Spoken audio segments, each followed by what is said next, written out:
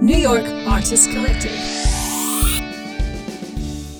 Hello and welcome to the New York Artist Collective podcast. This next one's about. This is the podcast where we interview a New York artist to talk about the creative songwriting process behind one of their songs. My name is Stephanie Manns, singer-songwriter and one of the New York Artist Collective producers, and today's guest is Blake File from folk fusion band Macabre Americana, here to talk about their new song, Oscar. Blake File of Macabre Americana, how are you? Doing very well. It's Thursday. I went for a run this evening. So all in all, a fab night. So Blake, we're here to talk about your new single coming out June 27th, and it's called Oscar. So tell me about Oscar. How did you guys come to write it? What's it about? What was the recording process like?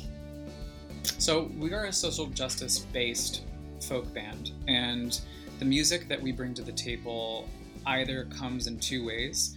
One of us will bring a track that we've written to the group to sort of flesh out, or we'll write it together. In this instance, I brought Oscar to the group because a few years ago, I was at a restaurant and was eating with a friend, and our waiter was this man named Oscar. It came to pass that we found out by talking to him that he was about to go through a divorce, and he was petrified of what would happen following this potential impending divorce because he was not a citizen in this country and he didn't want to go back to his own country because he feared persecution for being gay. So it really hit me, and he wound up sitting down at our table and we all had a really good cry together, and I left the restaurant feeling like I didn't know what to do and I didn't know what to say. It truly was one of the first times in my life where I felt completely helpless, and I felt like the privilege that I had as an American was inactive and it was something I couldn't use.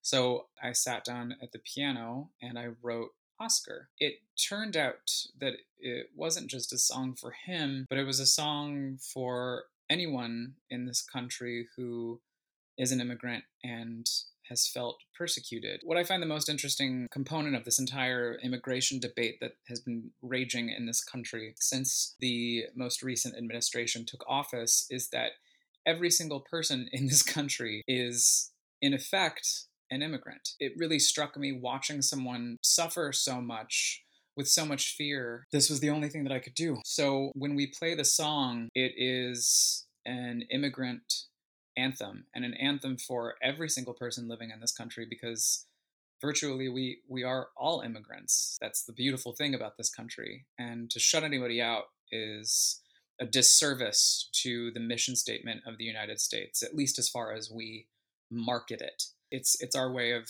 saying how we feel and standing up for what we believe in. I myself am an immigrant, and I am very privileged having this accent and being white in this country. And yeah, I'm very struck by the privilege that I have just on the basis of those two things. And I think when people talk about immigration and I'm like, well, that does sort of include me too. It's like, oh no, but it's different. And I'm like, well, is it? And I'm also struck about the Statue of Liberty and the words that are at the base of the statue. It's interesting that you bring up the racial component of this whole immigration debate, because that's exactly what it is, right? This country is structured on racial hierarchy. It kind of negates the immigration debate a little bit, right? The word immigrant, when a regular human walking down the street passes you, I'm assuming their first thought isn't, she must be an immigrant.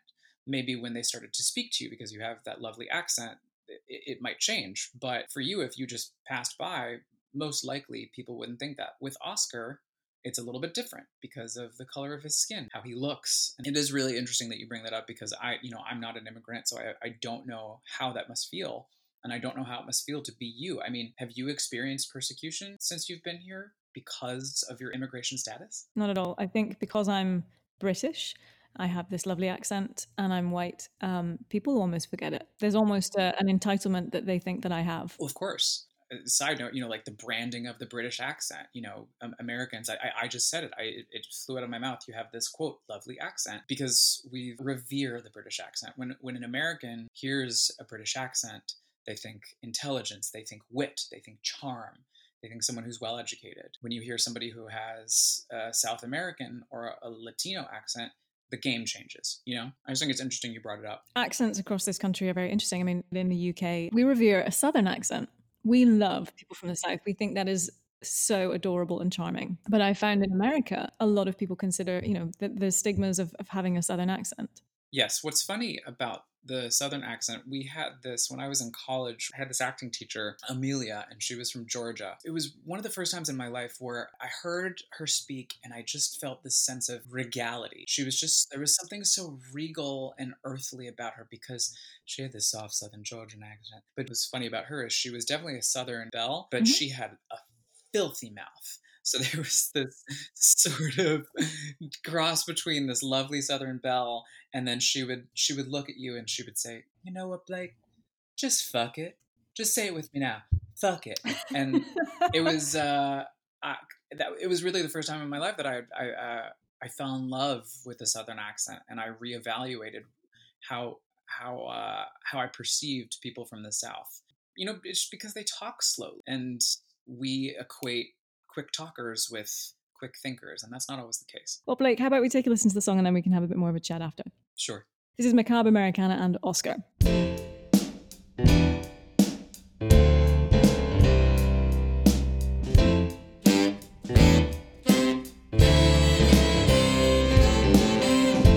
Don't go downstairs yet, you still got time. You still got your invitation. You're not a crime. Nope. You should stop playing hide and seek now. Come out, come out, come on out, come out, come out. You should be sipping tea with someone, not steeped in doubt.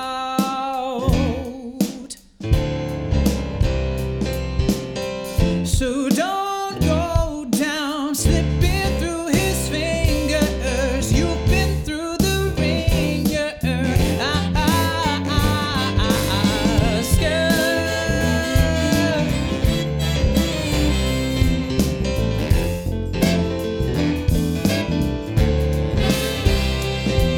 Come on, sit down next to me. Come on, come share my bread.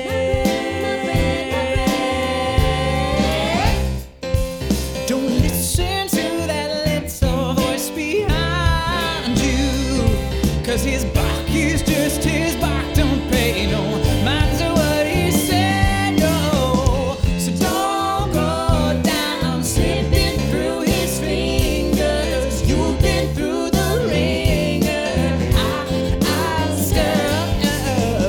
And I know you've been holding every breath, still thinking that they're coming for the kill. But I'm on a hold.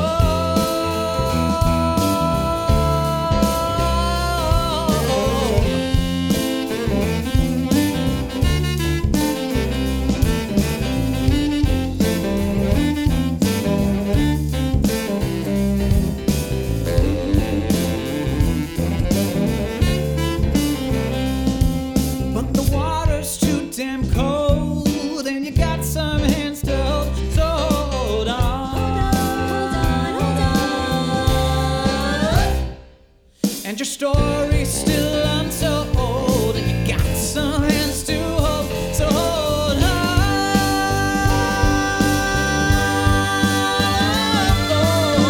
So don't go down, slipping through his fingers. You've been through the ringer. And I know you've been holding every breath, still thinking that they're coming for the kill. Now come on, let's bring it home.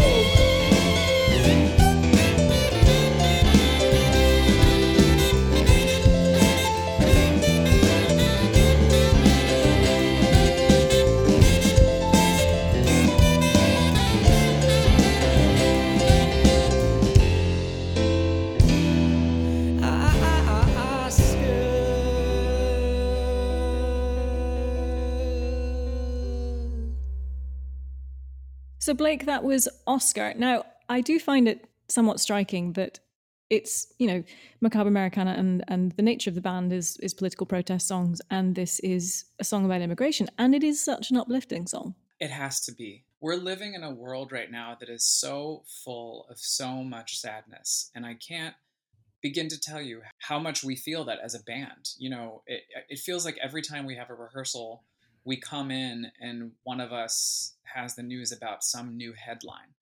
Mm-hmm. And it dawned on me that we needed something that was pop heavy, uplifting, and focused on getting people to feel good. Because the fact of the matter is, we're never going to win this battle if we fight it with a negative face on. We're going to win this battle by killing them with kindness and being strong and being ready to go. As difficult and tricky as the topic is, you have to feel the joy, because if there's no joy, then there's no triumph. And what we're constantly seeking in life is joy. I feel like that's the human experience, is trying to capture that joy. You can't do that if everything is a bit of a dirge, With Oscar, I just felt like, God, I gotta snap out of this. How do I snap out of this? And it dawned on me that music is really the truest of all the universal languages. It's something we can't really explain how it makes us feel. But we do know that when we're all in a room together and someone is playing something upbeat, 9 times out of 10, people are tapping their feet, they're bobbing their head along. Even if they have terrible dance moves like me, they're still moving their body, They're still getting active. And through that activity comes that sense of joy. Changing hearts and minds through song and joy and love and music and all of that stuff. That's right. It's interesting when you talk about how to reach people and reaching people with music, and when you think about civil liberties and the history of this country and what has moved the needle. And we're in the middle of Pride Month, and it's World Pride 50. I can't say that. It's the 50th anniversary of Pride Stonewall. Month. Yep, Yes. Thank you very much. I think a lot of people forget that it started because of a riot that happened at the Stonewall Inn. And I think a lot of people forget that it was a riot that was started at the Stonewall Inn by a transgender woman. Marsha P. Johnson. I think a lot of people forget that. And that's just a total different side note, that I fervently believe that this country is failing because it's completely run by men. And I realized a few years ago that I had started to really position myself at the feet of women, because I think my entire life I received the wrong kind of training. I mean, I was always expected to share my feelings, and my parents were sort of ahead of the curve with that. But you can't ignore toxic masculinity that's literally woven through everything in society. And so I had to deal with that growing up. And I still do things like I'll change the tone of my voice depending on who I'm talking to.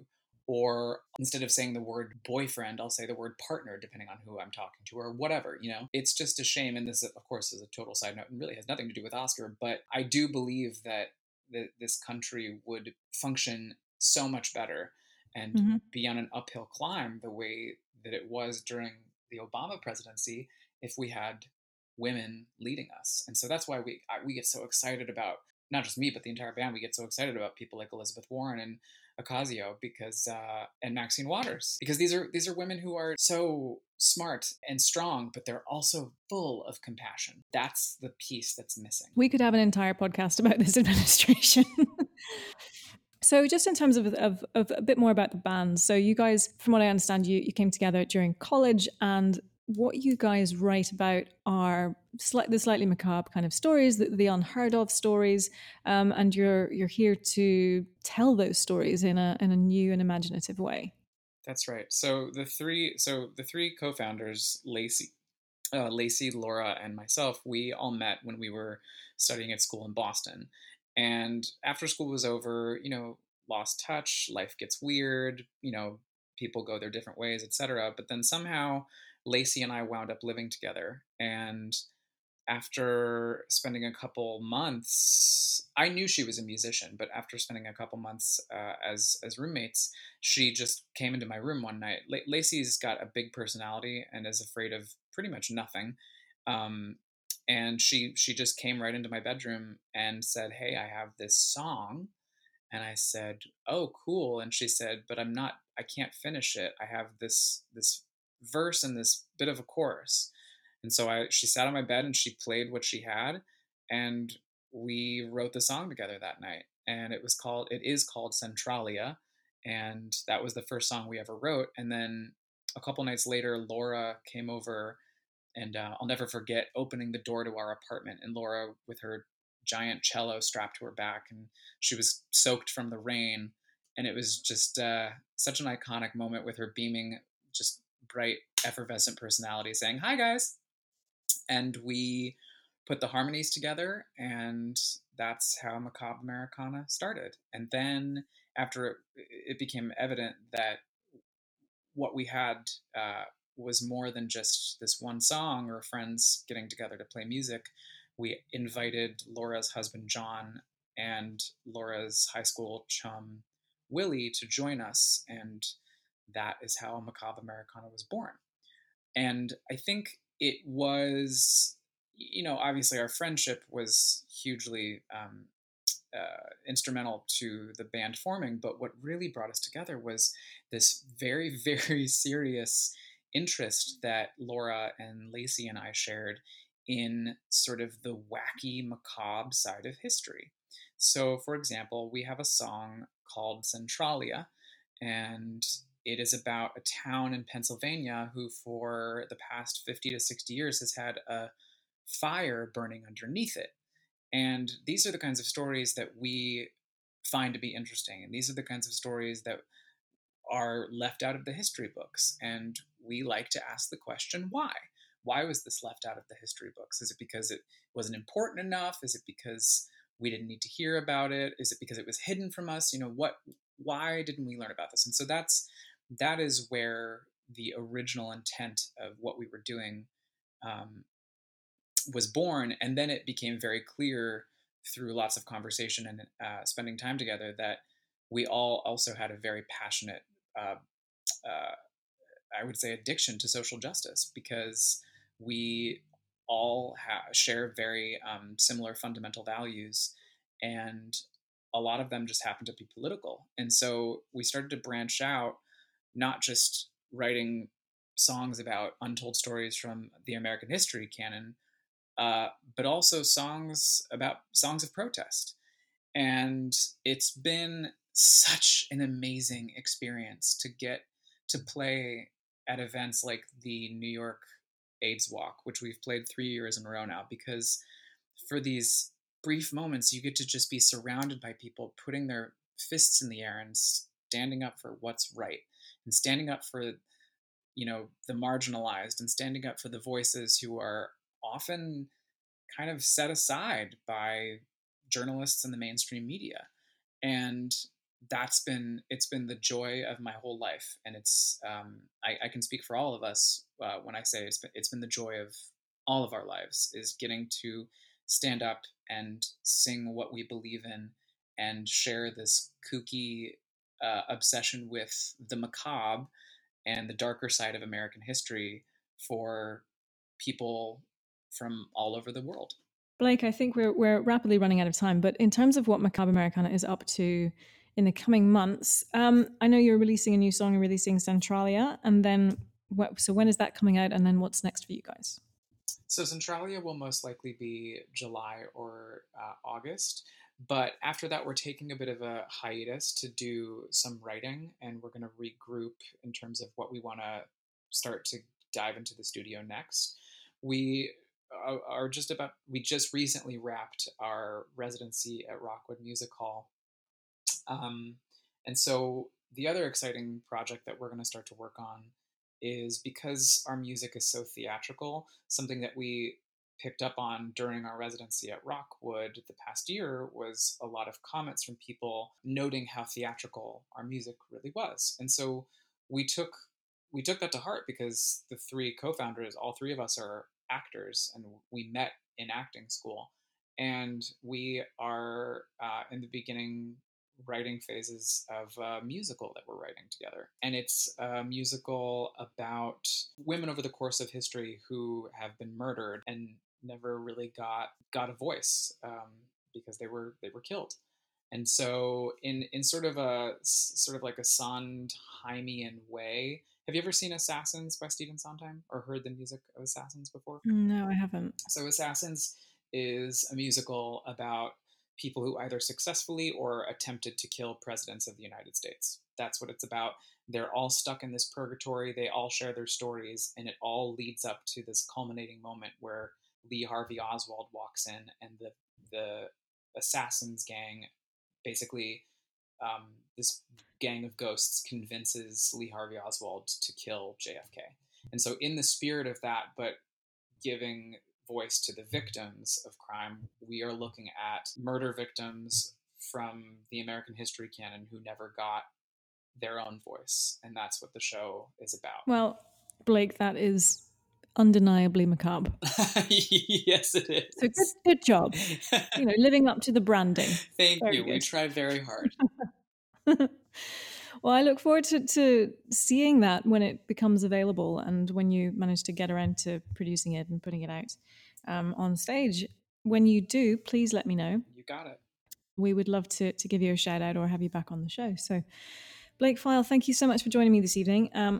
Love Oscar, and I can't wait to hear Centralia next month. Thank you, Steph. I appreciate that. Blake File from Macabre Americana there, talking about their song Oscar and all of the new things that are coming up for them in July with their new song Centralia.